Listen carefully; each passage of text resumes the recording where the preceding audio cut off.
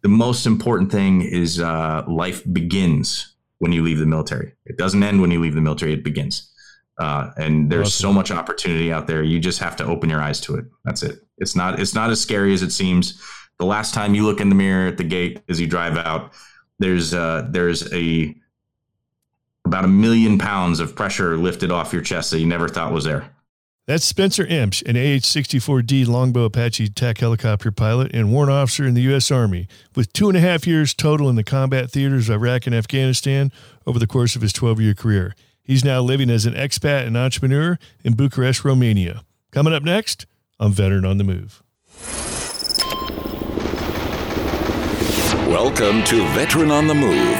If you're a veteran in transition, an entrepreneur wannabe, or someone still stuck in that JOB trying to escape, this podcast is dedicated to your success. And now, your host, Joe Crane.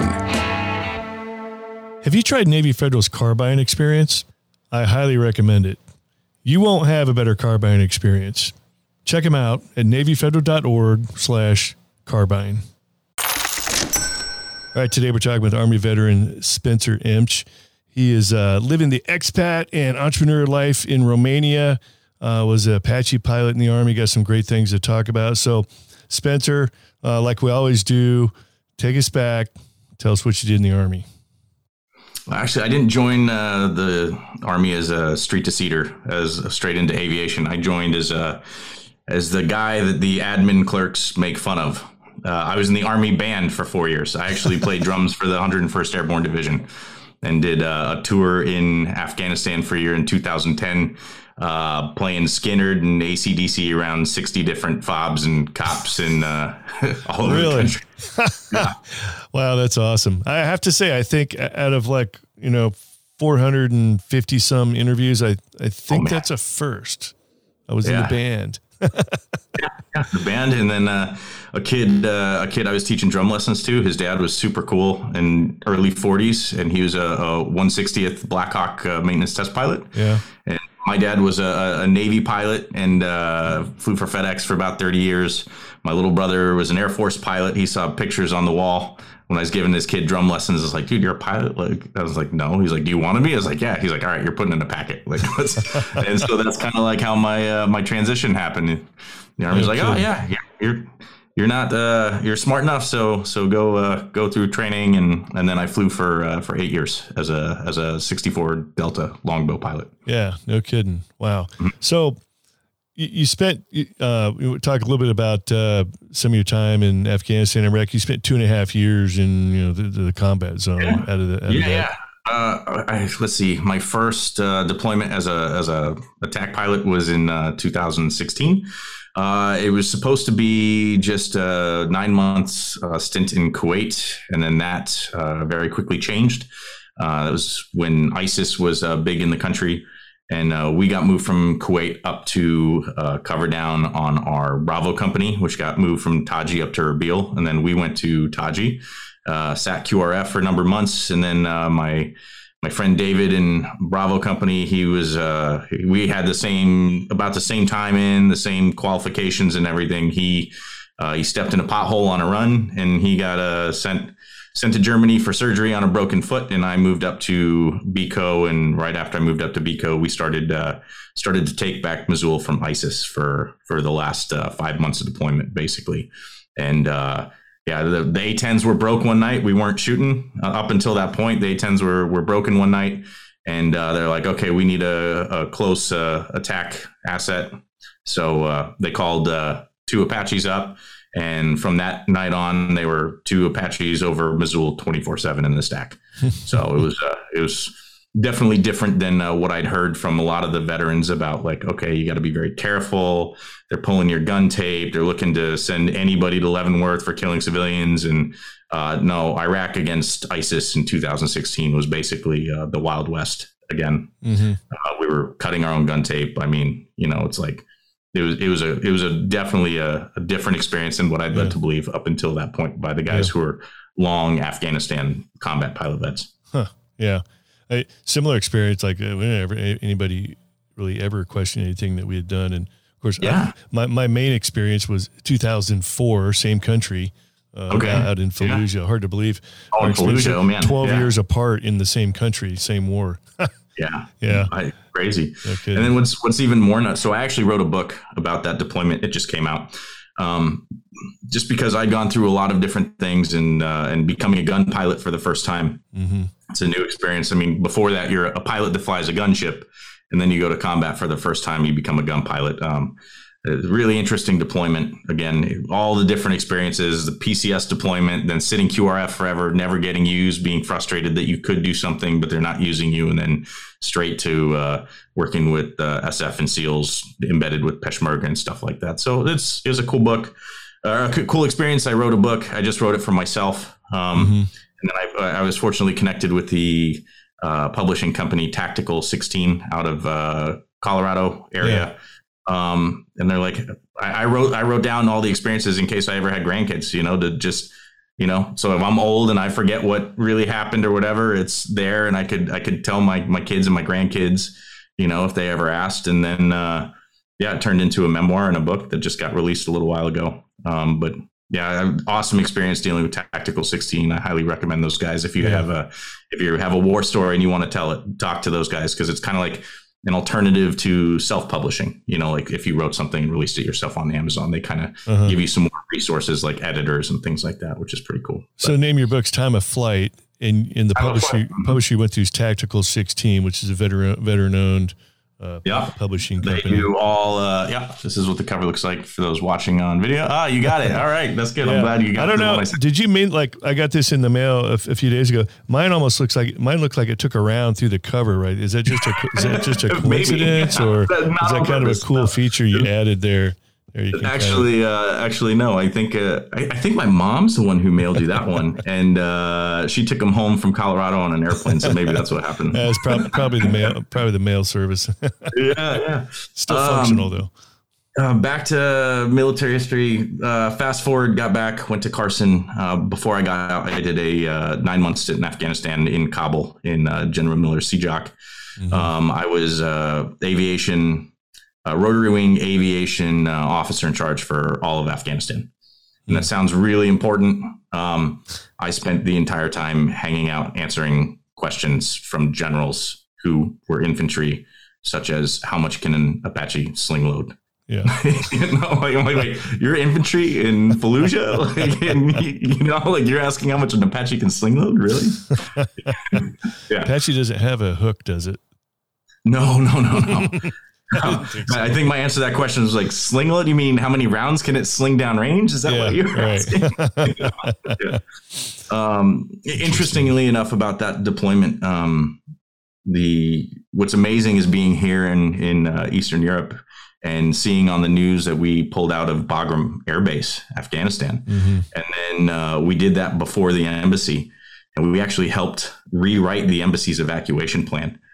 And my colleague and I, my CW5 colleague and I, the embassy requested our help as the aviation assets on the general staff. And all the evacuation plans that we wrote were predicated on the fact that we would never, ever, ever leave the embassy before leaving or after leaving Bagram Air Base. The embassy would always be first, and we would always have military assets to airlift people from the embassy to Bagram. And then Bagram would be the last thing we left. And sure enough, as soon as I saw it on the news, I was like, wait, wow, they didn't follow the plan. Wait, there was a plan? Oh, we didn't know about that. Yeah, that was a great plan too. Yeah, I never quite understood how the call came, who made that call about, we'll close down Bagram first and then figure out the rest later. It just, I don't know. I don't even know if that was a political move or just a blunder on someone's part. I'm not really sure, but anyways, it doesn't matter at this point. We get out and we look at these things and we're like, wow, what happened? Yeah, I know. And everything else, it's not in a position anymore to have any real insight into it, Right. So talk about your transition out. Was it expected or known, or was this have something happen kind of quick? Yeah, absolutely. With my dad as an airline pilot flying for FedEx for 30 years. I mean, I saw airline pilot money. Helicopter pilots don't make nearly as much as 15, 20 year airline pilots for Delta, FedEx, UPS, any of those companies. And we have a pilot shortage, a huge pilot shortage that was coming to a point. And so the airlines were offering, for the very first time in history, they're offering to pay for rotor wing to fixed wing transitions for us rotor guys, Mm-hmm. And I mean, the joke is we call ourselves, but they call us too rotor scum, I mean, like it was almost so bad that it's like, you imagine the scene from Independence Day, the movie Independence Day, where the drunk, crop dusting pilot, they're like, anyone with flight experience. And the guy's like, I can fly, I'm pilot. Yeah. Like the airlines were hiring that guy, Yep. So I had I worked on fixed wing transition and everything. And I had a conditional job offer. I knew I was going to go to the airlines. That was my whole plan, everything. And then COVID hit. So I got out. I had a conditional job offer, COVID hit, and they said, hey, we're not flying. We're stopping our graduating, or we're stopping our classes for training. And so I went from having a plan to having no plan and having absolutely nothing. And the good news is they didn't say, oh, by the way, you owe us for pilot training, because they paid a lot of money towards that. But yeah, so I wasn't really sure what to do. So I think I still made the right call getting out of the military, because I was only in 12 years. Yeah. But you have good leadership, you have bad leadership. You go through periods of time where it's great, and then you change one commander, and it becomes the most toxic environment you've ever been in. And that was kind of my situation. And I knew I wanted to get out, and I was just like, I can't do this for 8 more years. I joined late. I didn't join till I was like 24 or so, and I saw something that I was sure was going to be great, and the fact that it fell through and turned it up being the absolute best thing that ever could have happened to me in my life. Mm-hmm. Yeah. Well, that 12-year mark, that's kind of the decision point there. I mean, it's almost most people are like, well, if you're at 12, you might as well finish it off. But You leave with a handshake. I did 8 active, and then went out and into the reserves, and then came back and did 12 active after being out. Oh my God, man! Yeah, wow. When it first started, I'm like, that's not were you in O grade? I was I retired as 05. So right. Yeah. So it's like, I never thought that would happen. But that was 2001 when I came back on active duty. So. It was just the beginning of it. Who knew it was going to go? We had no idea what was going to happen then. Who knew? Yeah. So, right. So ultimately, what did you, after all the COVID and the end of the airline idea, what was the rest of your transition like? I met my wife. It was crazy. I met my wife in Afghanistan on that last deployment. We spent 13 hours a day next to each other, hanging out, and I started learning a little Romanian, and we were just, we just kind of fell into it. And then, she's Romanian. Why was she in Afghanistan? So she worked for NATO. She works directly for NATO. She's in the Romanian army, but she works for NATO. She actually has a PhD in war games, military science war games. So she is a certifying official that certifies NATO divisions in their chain of command, decision-making processes and everything before they go and take command of any important area of the world, basically. Wow. So we hung out a lot, and then after deployment, we were like, okay, well, deployment, whatever. We got to know each other, and I came to Romania a couple times to visit. She came to the U.S. and we just kind of like, oh, we'll see how it goes and everything. And then with COVID and me getting out of the army, we spent a lot more time together because I was free to kind of travel. COVID made it difficult, but it was still possible. Mm-hmm. And then, we decided to get married, and we got married in the U.S. And then she said, hey, I have some friends in the Romanian Air Force that they fly for a low-cost European carrier, Blue Air. Okay, cool. Awesome. She's like, maybe I can get you a job. So I got an interview. I did the interview, and they're like, yeah, we want to hire you. Got everything together and moved overseas. And they're like, oh, yeah, COVID, we're not hiring right now. COVID once again, huh? Yeah, here I found myself in a place where it's like, okay, I'm in a new country. Thankfully, everything is 5 times cheaper than the U.S. So my military, disability for a few things, wouldn't give me anything in the U.S. is basically the equivalent of having, $4,000 or $5,000 a month here. Mm-hmm. And everyone here has families who have farms and everything. So it's, you have fresh grown vegetables and whatever. Bucharest is a pretty modern city. It's kind of like New York City in a way. Yeah. Very busy, kind of big and everything. But what's crazy is she showed me the whole country. And then I ended up meeting some guys who were, I grew up doing extreme sports and things like that. So met some guy who was, we're hanging out. I heard the word, they'll speak Romanian, English word or phrase, Romanian. He said, Heliski. I was like, Heliski? He's like, and I tapped him. I was like, Inglesa? And he's like, yes, of course. I'm like, okay, great. So we had a conversation about Heliski, and I was interested as a client. Yeah. And then they're like, okay, what do you do? And we need pilots. Hey, that's crazy. You're a pilot. So I spent all last winter working with a Heliski company. Oh, wow. And then it's kind of on the other side of the country. My wife was pregnant with our first child and everything. I wanted to be here at home more. And so they were super cool and connected me with another guy. And it ended up being one of the owners of the company I was supposed to get a pilot job for. He needed his own corporate pilot. So corporate jet and helicopter pilot. And so I ended up getting that job. No kidding. Wow. Which is crazy. And then I became kind of an entrepreneur because in order to get paid, they pay business to business. They don't want to take you as an employee because the Romanian government will take 40% in taxes. So but if you have your own company, the equivalent of our LLC, you can take dividends out of your company once a quarter and you pay 3% in taxes. And it's super, super awesome for business here because if you're not an employee, you're a business administrator.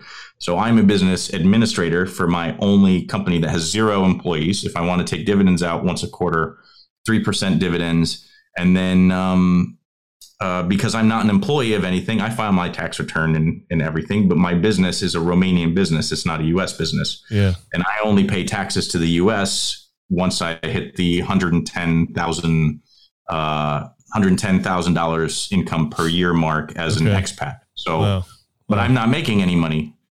My business is making money. I don't really take dividends out because the only thing a business is not allowed to spend money on here in Romania is cigarettes and condoms. So anything is a business expense as long as you have the receipt and you keep it in your book and have it on hand. So you don't even really need any money for your. I don't even take dividends out. There's no reason to take dividends out unless it's making too much money and the Romanian government would tax it. So I initially did that as a way to get paid as a pilot, as a contracted pilot to this company. Yeah. But then I was like, well, I have a business, so I should do something with it. So about 6 months ago, I started working in the extreme sports industry, which here is like going back to 1991. There's no facilities. There's no anything. It's kind of like before the X Games was ever even invented. Yeah. And being in a country like Romania or any of these Eastern European countries or anywhere that you grew up with something that someone else doesn't have, things that you take for granted every day just because you grew up with them, that's not necessarily common sense in these new places. With the internet, all these places catch up very quickly to the modern world, but it's kind of like, it's sort of like, you remember Cliff Notes when you're a kid going through school? If you didn't want to read the full book for a book report, it's the only way I get through school. You read the condensed version of the book. Read that book. You get the answers right. Well, it's kind of like where we grew up. We read the whole book, and everyone here read the Cliff Notes, and every little detail that's missed in the Cliff Notes, that's an opportunity for a business to make money. So there are very few Americans here. There's a lot of Brits, a lot of Austrians, and every single expat I know here is involved in at least 5 or 6 different businesses.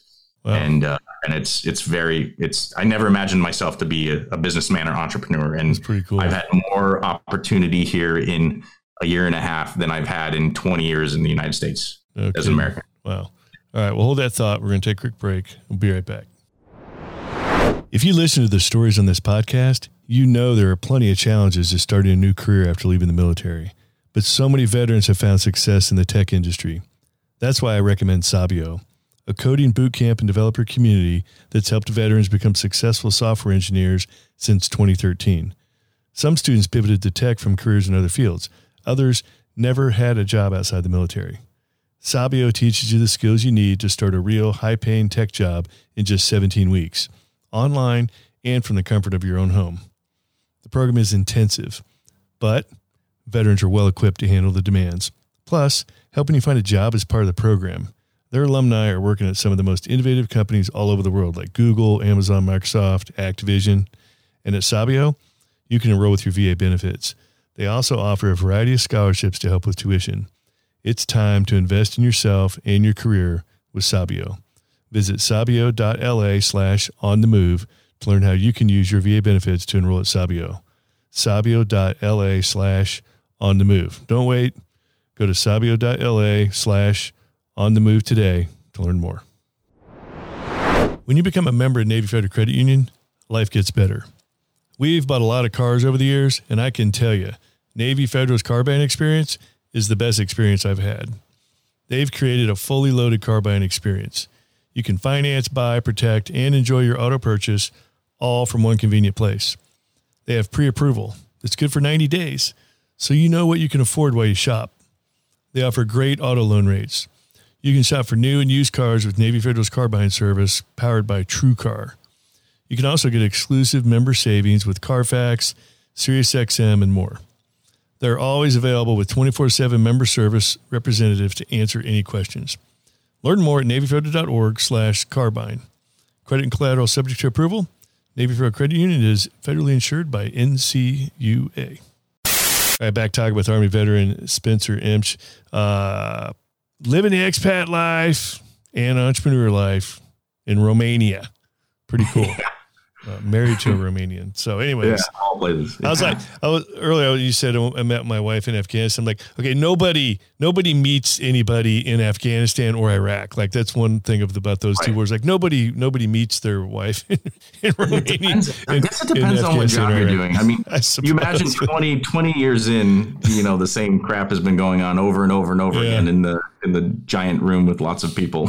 I mean, I suppose if you meet somebody else that's also in the military, that may be one thing, but especially somebody from a different country, hadn't heard of that before, but hadn't interviewed anybody that had been in the band before either. So good story. Right. Yeah. So anyways, so we're talking in the break about, we got about 10 minutes left. What veterans can do to help themselves when it comes time to lessons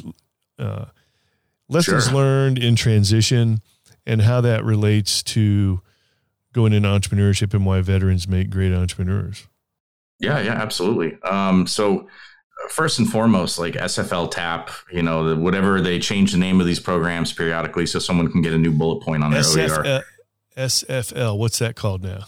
I know TAP and TAMP. The so SFL I haven't heard of. Together. It was SFL TAP when I got out, and I don't remember the acronym. Yeah, for that's SFL. A new one. I haven't heard that one. It changes over time, but they said something that really stuck with me, which was really interesting. First and foremost, there's a reason why there's a command sergeant major over there, and it's basically to give you cover if your command team's trying to keep you at work. As you're transitioning out,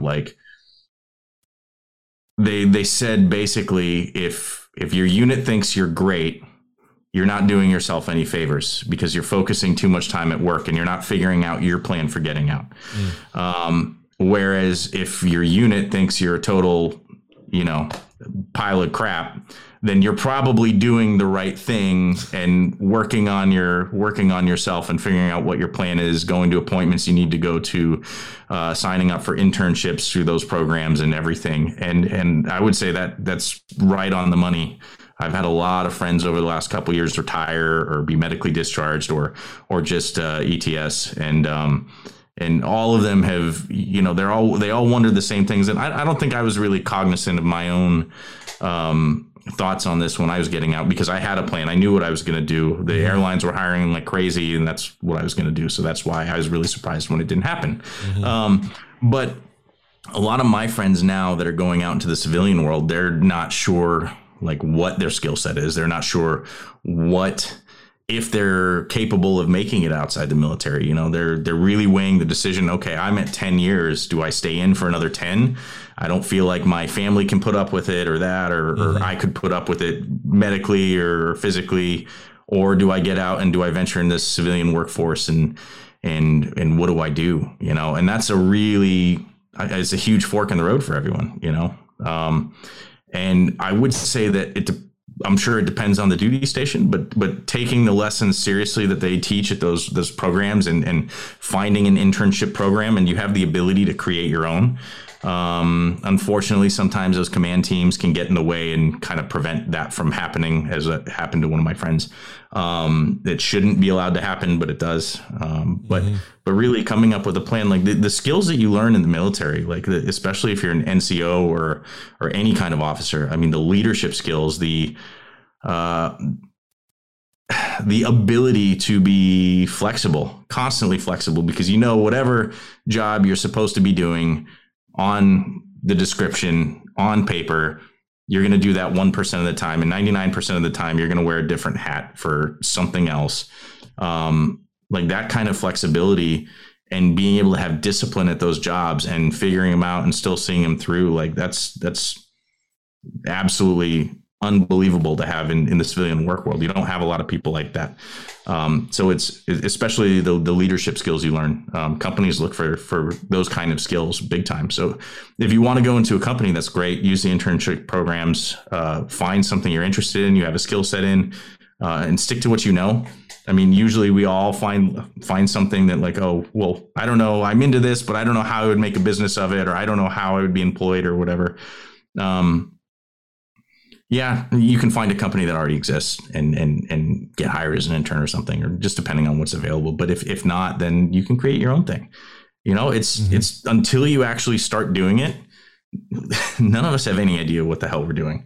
And when we start becoming entrepreneurs, it's kind of like, oh, well, I have this piece of paper that says I have a company, so I should do something with it. What does that mean? Well, I need a bank account. So you start with something simple. You get a business bank account, you file the paperwork, and you have it. And whether you want to have a store or whether you want to provide a service or something, it helps to have a financial education, which no one will teach you. You have to get it yourself. Start by reading Rich Dad, Poor Dad, whatever. Like I did the thing where every book that's mentioned in Rich Dad, Poor Dad, I would add that to my reading list, and then that would be the next book. And then after, 20 or 30 books, you kind of have some idea of how the business world works and things like that. But it doesn't mean we have any experience. And the best thing you can do is find yourself a mentor. Find someone who owns a shop. Find someone who owns some kind of business you're interested in. And you'd be really surprised how many people don't ask people to be mentors. And so you'll get this look, this crazy quizzical look. That's like when you say, hey, I'm really interested in having my own business. You're very successful at this. Would you mind being my mentor? They look at you like, wait, you care what I think? Yeah. And it's amazing. For that reason, usually if you ask, you're always going to get a yes, because you've made the person feel important. You value what a lot of people don't feel like they have a kind of knowledge to share with somebody, the idea that somebody's actually interested in what they do. Yeah. And I just by doing that with a couple expats I know, I mean, I've probably saved 2 to 3 years in my endeavors that would have been try it on my own, fail, learn a lesson, try it on my own, fail, learn a lesson. I've going down some alleys that would be fruitless, and having a couple good people backing you up, showing you the ways you could do it. It's like, it's amazing how much that can help, and how much people are willing to help, which is really cool. Yeah. Yeah. Sometimes people might say only say no because they're too busy, or they feel they don't really have anything to share.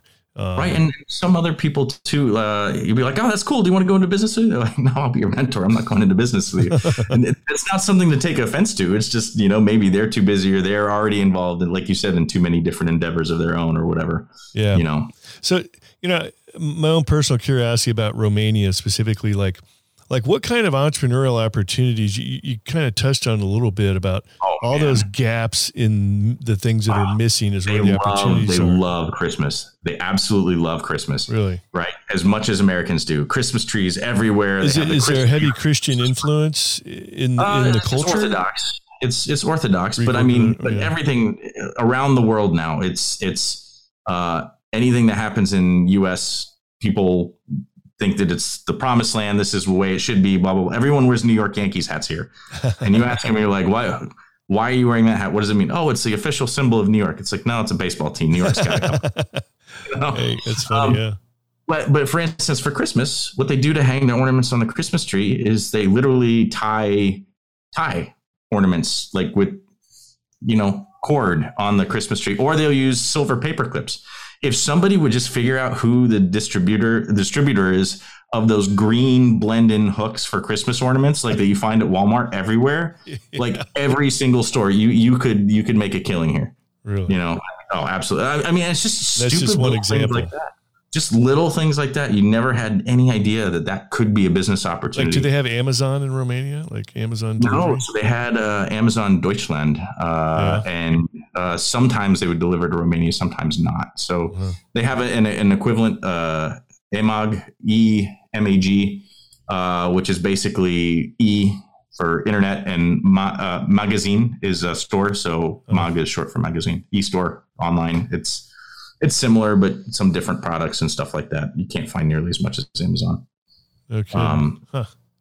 But I mean, things we take for granted, right? You want to paint your house, right? You want to paint the walls of your house. So you go to Home Depot or Lowe's, and you can take all those little paint squares, the little paint chips home and hold them up to your stuff and see, okay, this color matches. This is the one. This is the gray we want. Here, they don't have that. So you go to the store. It's literally, they have a store called Dedeman, which looks like Home Depot. The colors are still orange and everything. And it looks like a Romanian went to the US, saw Home Depot and said, that's a good idea, and made a business. But you go to the paint section and they have the books you can look at with all the different paint colors, but you can't take anything home. So you're literally just guessing, like, if the paint's going to look good or not. And luckily I live in the biggest city here, and there was it's not Sherwin-Williams. It's some American paint store. They had a boutique one here, and it's the only one in all of Romania, and they had paint squares. And so I went and I took all the grays. I brought them home to my wife, and I showed her exactly why I was talking about paint squares. She's like, "Oh, wow, that's actually really, really helpful." It's crazy. Yeah, that's interesting. Wow. So let's back to your book, Time of Flight. If somebody's interested in reading about your time as an Apache pilot in the Army, where's the best place to go to find your book? It is on Amazon. Amazon's great. It's coming out as an ebook soon also. However, Amazon takes something like 40% of the profits. So I encourage anyone who's interested in it, go to tactical16.com, Tactical 16 Publishing. Look them up on Google, and you can look at author pages. They've got a bunch of good books, all kinds of different people, from Forward Air Controllers to even children's books that veterans have written. But you can just search my name and or search Time of Flight, and you'll see it, and you can buy it directly from them. And then that helps us out. It helps a veteran-owned company, instead of Jeff Bezos or whoever. So. Yeah. All right. Cool. Yeah. Well, hey, all right, Spencer. We're out of time. Do you want to give you the last word? If you're talking to somebody that's still in the military or on their way out, in the middle of the transition, looking to get into entrepreneurship or do something different as opposed to getting into the cube farm in corporate America, what kind of advice would you have for them? If you're done with that portion of your life and you're ready to move on, don't forget it. Don't forget about it. If you have a story, write it down. That's great. It's writing's really therapeutic. And plus you can have an extra stream of income on the side if you want. But the most important thing is life begins when you leave the military. It doesn't end when you leave the military. It begins. And there's so much opportunity out there. You just have to open your eyes to it. That's it. It's not as scary as it seems. The last time you look in the mirror at the gate as you drive out, there's about 1 million pounds of pressure lifted off your chest that you never thought was there. Whether you had a good time in service or bad time in service, it's just it's a transition through life that's a good one that should be embraced for sure. Absolutely. All right, Spencer. Well, thanks for sharing your life story, entrepreneurial success story, and expat story there in Romania. It's awesome. I appreciate it, man. Thanks. All right. These two veterans are Oscar Mike. Thank you for listening to Veteran on the Move, your pathfinder to freedom. If you like the show, leave us a review on iTunes. Reviews are always greatly appreciated. So until next time, this veteran is Oscar Mike.